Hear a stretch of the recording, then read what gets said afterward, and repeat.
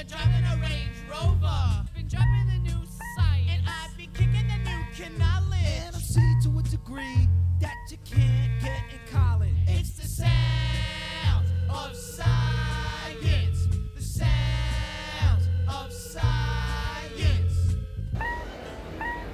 Science. And once again, a big thanks to the guys on The Brekkie Show. But now, as it is every Thursday morning at 9 o'clock, it's time for Discovery, the national science show. And this week, we'll be poking our noses into high-tech snow gear and the life and times of Fanny Macleay, one of Australia's scientific pioneers. Stick around. Welcome. Stand and welcome. Hello, good evening and welcome to Discovery. Discovery. Listen to Discovery. Discovery. Sounds like a lot of fun. Somewhere in space, this may all be happening right now. Now, to the speeded up brain of a user, that sound lasts for 4 hours and sounds like this. Discovery. And once again, welcome to Discovery, bringing you more science than you can poke a stick at. I'm Matthew Clark, and this week we'll be putting on the lab coats to investigate a couple of interesting topics like self-rescuing ski boots and the life of one of Australia's early women scientists. But before we can get to any of that, here's your Discovery Science News with Jackie Peffer.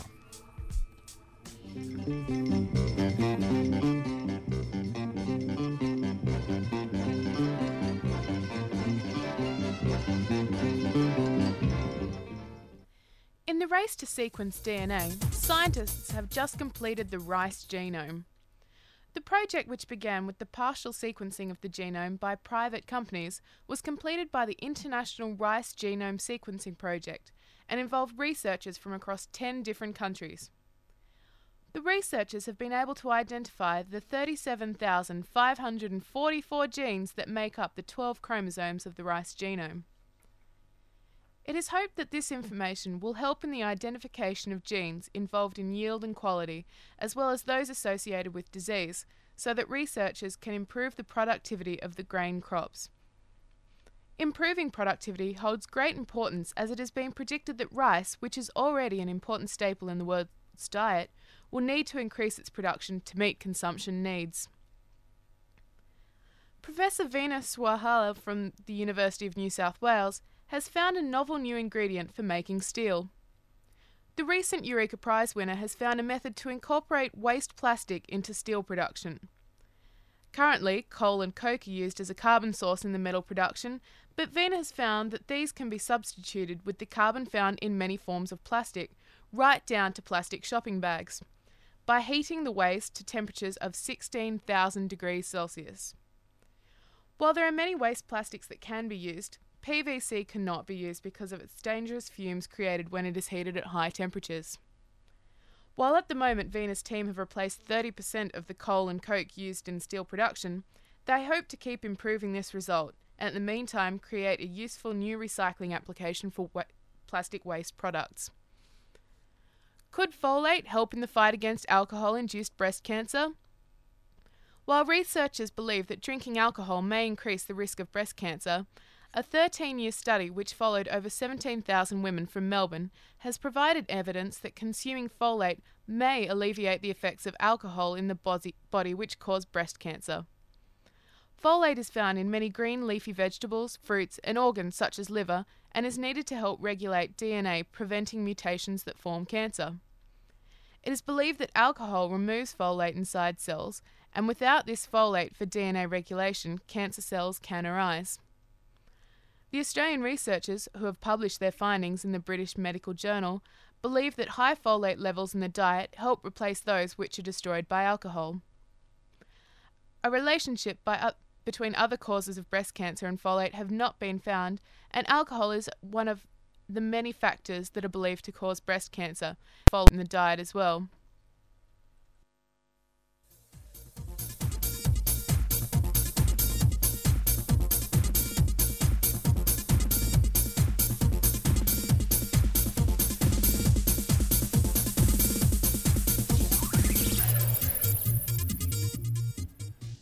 Keir Smith, one of our intrepid reporters, is disappearing for a few weeks. He's off to the snow, like so many of us this time of year, and here's a taste of what he might expect. So I'm about to take a trip to New Zealand to do some snowboarding. Now I'm a little bit excited because I haven't been snowboarding for a while. The reason I haven't been snowboarding for a while is last time I went, I fell off a cliff. Now, you might think, what's that got to do with science? What's it got to do with discovery? Well, we hear about laughing at each other sometimes, but also about the passing on of information. The science of this was the luckiness, the escape that I had after falling off a cliff due to the organisation of me and my friends. We were in the backcountry, which is off-piste or off the groomed runs, and we'd hiked over the mountain behind the mountain with which you got up on the gondola or the lifts. I picked out my line and unluckily hit a large patch of ice and was thrown onto some rocks. Now, if I was alone, I would have been in terrible trouble. Or if I was underprepared, I would have also been in terrible trouble. But luckily, me and my friends had been doing this for a while and were prepared. We had a bunch of things. We had peeps, we had probes, we had shovels, and we had blankets. Luckily, I didn't need peeps and probes, but they're the things, the science of which I'd like to talk about right now. Peeps and probes are really useful for if you fall off something or if you get hit by an avalanche. A peeps sends out a radio frequency peep, a little kind of beacon to say where you are, firing out so all the others can find you. So if there were an avalanche, you'd be able to triangulate where the person was. Then the probes are little collapsible kind of sticks, if you will. They're only, 10 centimetres or 15 centimetres long, and you extend them out to a few metres, and you can drive them into the snow, hopefully poking your friend after finding them by following the peeping sound on your beacon, or from their beacon and on your peep. And that's how they'd find me if I'd ended up underneath the snow.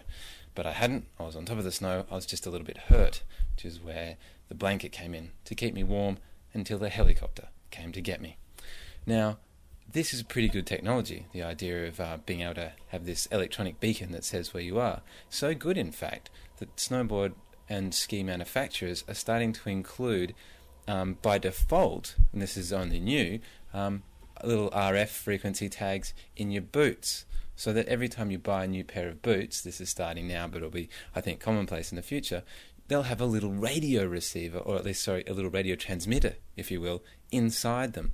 So that were you in a kind of very unlucky circumstance to be caught in an avalanche, to be piled on top with snow, to be totally invisible from the outside, even if you weren't prepared, your boots would have been. And people will be able to, using pretty simple technology, listen to the little peeping sound, follow it up the hill, and find you buried underneath the snow. Hopefully, before anything bad happens. Which is not anywhere near as cool as what can happen if you're saved by one of the snow dogs that a friend of mine used to train. The snow dogs act like a peeps and a probe, although without technology, just by a sense of smell. They charge up the mountain, dig into the snow, and find the buried snowboarder or skier. They are an amazing thing to watch, and somehow, using their own science of smell, using their own powers of smell and their powers of deduction, can do what takes us a lot of money, a lot of training, and a lot of effort simply with their nose. It seems the nose is mightier than the radio transmitter.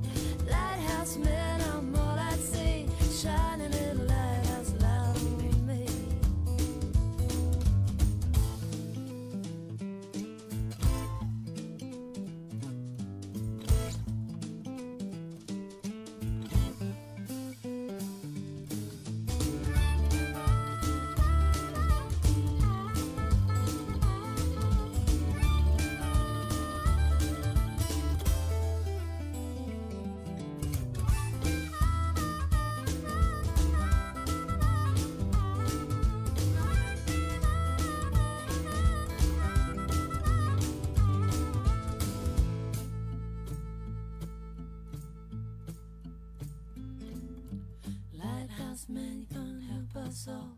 Some will sage and some will fall, show you where the danger lies. But he can't help it if you capsize, 'cause he will light your way, but that is all. Steer your own ship back to shore. Won't you light my lonely way back home? This sea is full of misery and woe. Oh, be tired, those that say they don't need no light to light their way. They think they're safe enough on their own, drowning murky depths below. We all need a lighthouse for our own. It gets so dark I can't see which way I'm going. Oh, lighthouse man, I'm all I see. Shining it, lighthouse light on me. Lighthouse man, I'm all I see. Shining it, lighthouse light on me. Lighthouse man, I'm all I see. Shining it, lighthouse light on me. Lighthouse man, I'm all I see. Shining it, lighthouse light on me.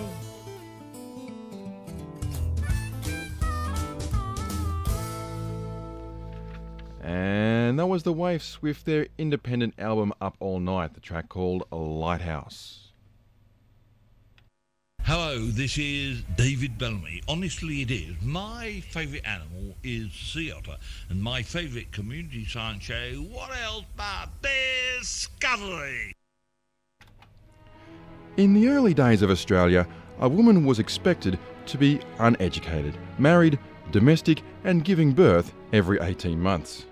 One woman shattered that illusion to pieces, as Lachlan Watmore reports.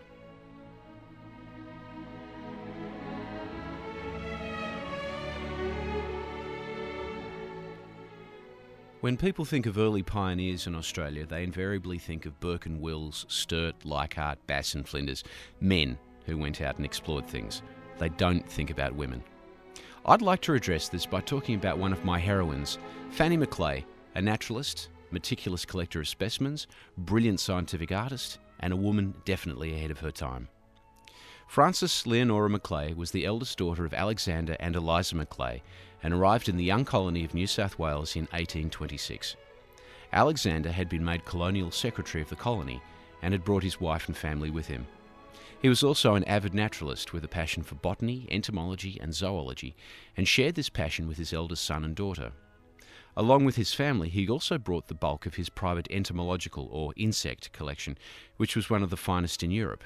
He had every intention of enlarging it with the wondrous new animals of New South Wales, and because his duties as colonial secretary kept him working up to 12 hours a day, he turned to Fanny for help. In the early 19th century, natural history, which today encompasses zoology, botany, ecology and geology, was a young discipline, the domain of mainly men with too much time on their hands. A woman was usually discouraged from any type of education except what was required to run a household, a little bit of botany for the garden, a little bit of medicine for the children. My admiration for Fanny is based on the fact that she completely rejected such sentiment, and before she left England had already educated herself in natural history, to which she added astronomy and landscape gardening. Once in Sydney, she didn't hesitate to get out into the bush and start collecting, ignoring the murmurs of her detractors that such behaviour was unladylike. Throughout history, art has frequently been in the service of religion. However, in Australian history, art is more commonly linked with science. It all started when Joseph Banks brought Dr. Solander, a botanical artist, with him on the Endeavour, and after the settling of New South Wales, natural history artists would make new pilgrimages to the new colony to find a new specimen and paint it. If you want an idea of Fanny Macleay's amazing ability as a scientific artist, go to Elizabeth Bay House, which Alexander built. Walk up the steps, go in the front door, turn left, and you'll see what I mean.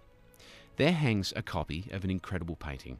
It's a simple flower arrangement of Australian, European and South African flowers, reminiscent of a still life. What's extraordinary is the detail and vividness of the colours, the veins and the leaves, the texture of the petals, even the brilliance of a male willy wagtail she's included. The style is very much like Salvador Dali, without the dripping clock. In my humble opinion, looking at this painting alone justifies a trip to Elizabeth Bay House. Few of Fanny's other works have survived.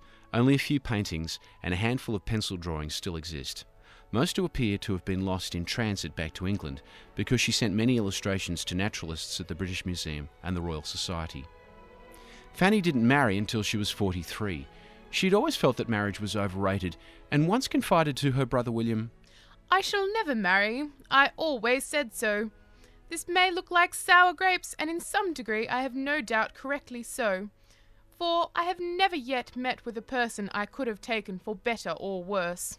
In June 1836, she married the Assistant Colonial Secretary Thomas Harrington. Perhaps she should have stayed a spinster because 6 weeks later, she was dead. She had had a weak heart and it suddenly killed her when she got a cold and a stomach complaint at the same time. Her family and many in the colony were desolate, for she was much loved and respected, not only for scientific achievements but also civic duty. Before I sign off, I'd better acknowledge Elizabeth Windschuttle's excellent little booklet, Taste and Science, The Macleay Women.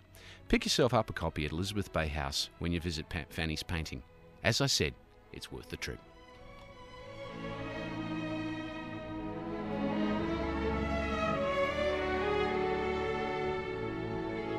And that was Lachlan Watmore and the science, art and culture of Fanny Macleay.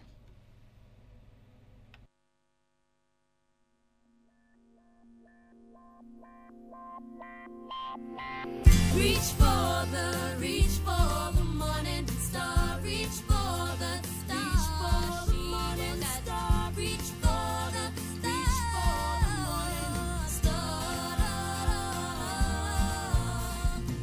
Try wishing on the sun. Try wishing on the moon. Try wishing on a star, and your dreams will come true. Ever be with you. Reach for the morning star. Reach for the star. Morning star. Reach for the morning star. Suddenly,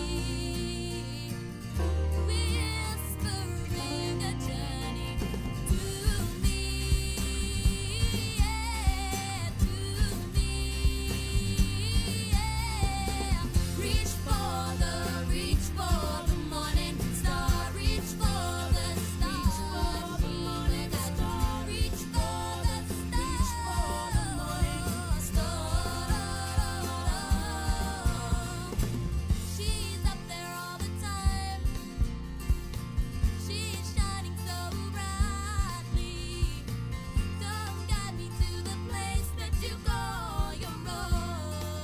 Yeah, take me home.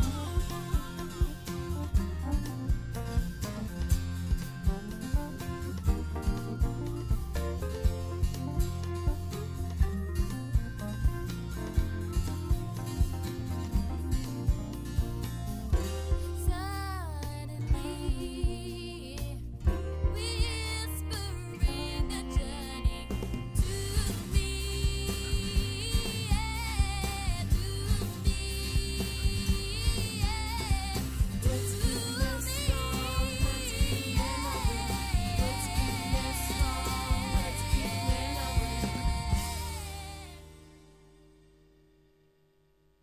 me, Reach for the morning star.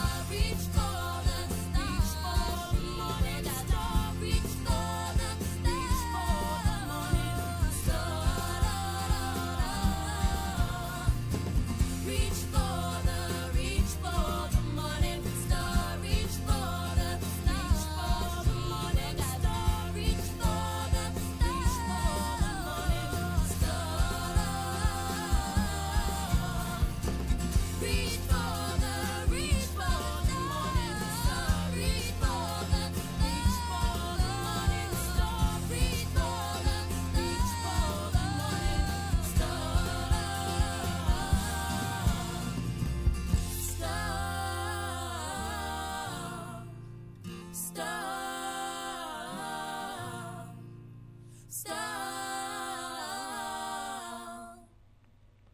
And that was Stiff Gins with a track called Morning Star.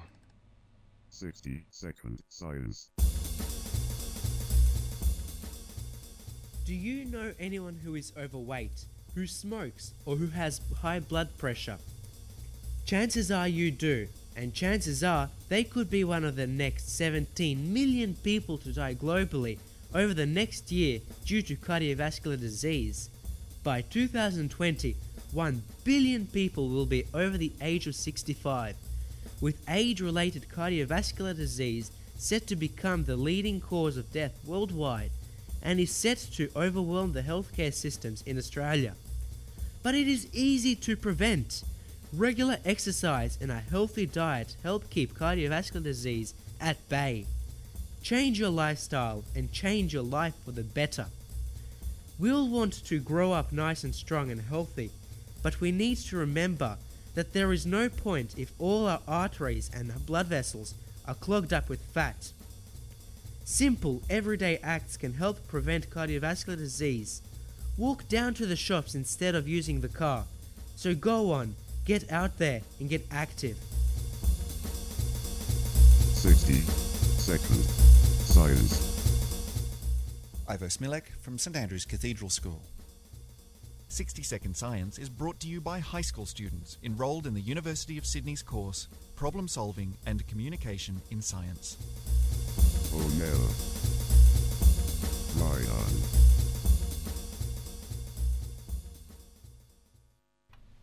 And that was wise words there from our 60 Second Science correspondent there.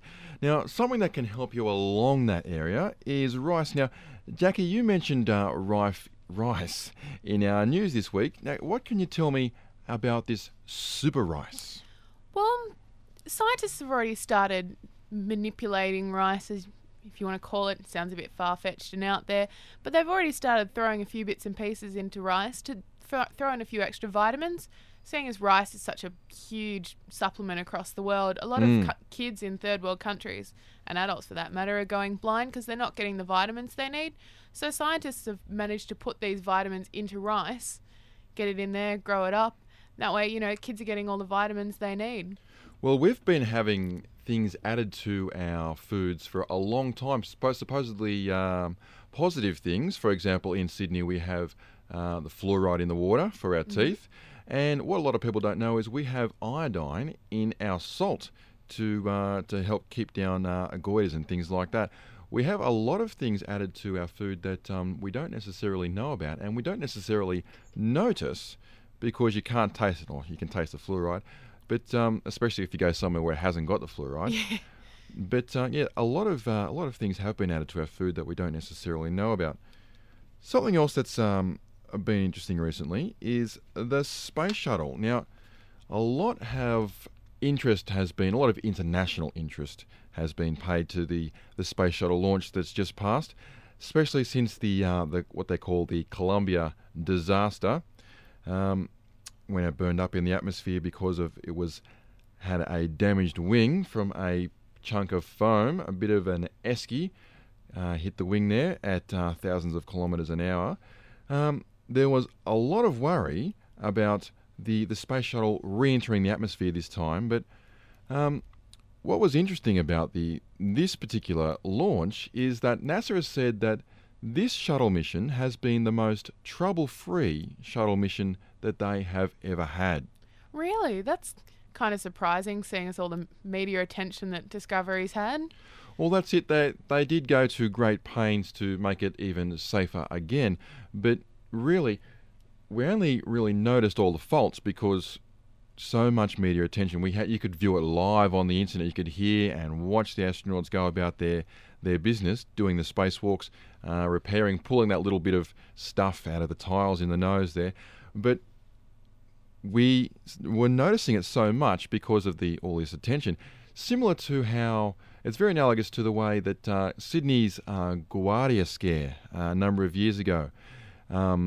That only came about because of the new testing equipment that Sydney Water actually placed in the system. Prior to that, we did not have as sophisticated testing equipment in there, and so the water was just as good as it always was, just that we were testing things much more efficiently.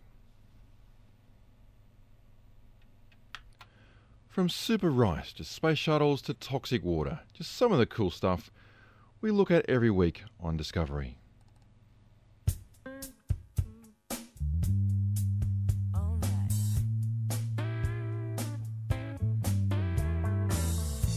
Listen to the sounds of the revolution.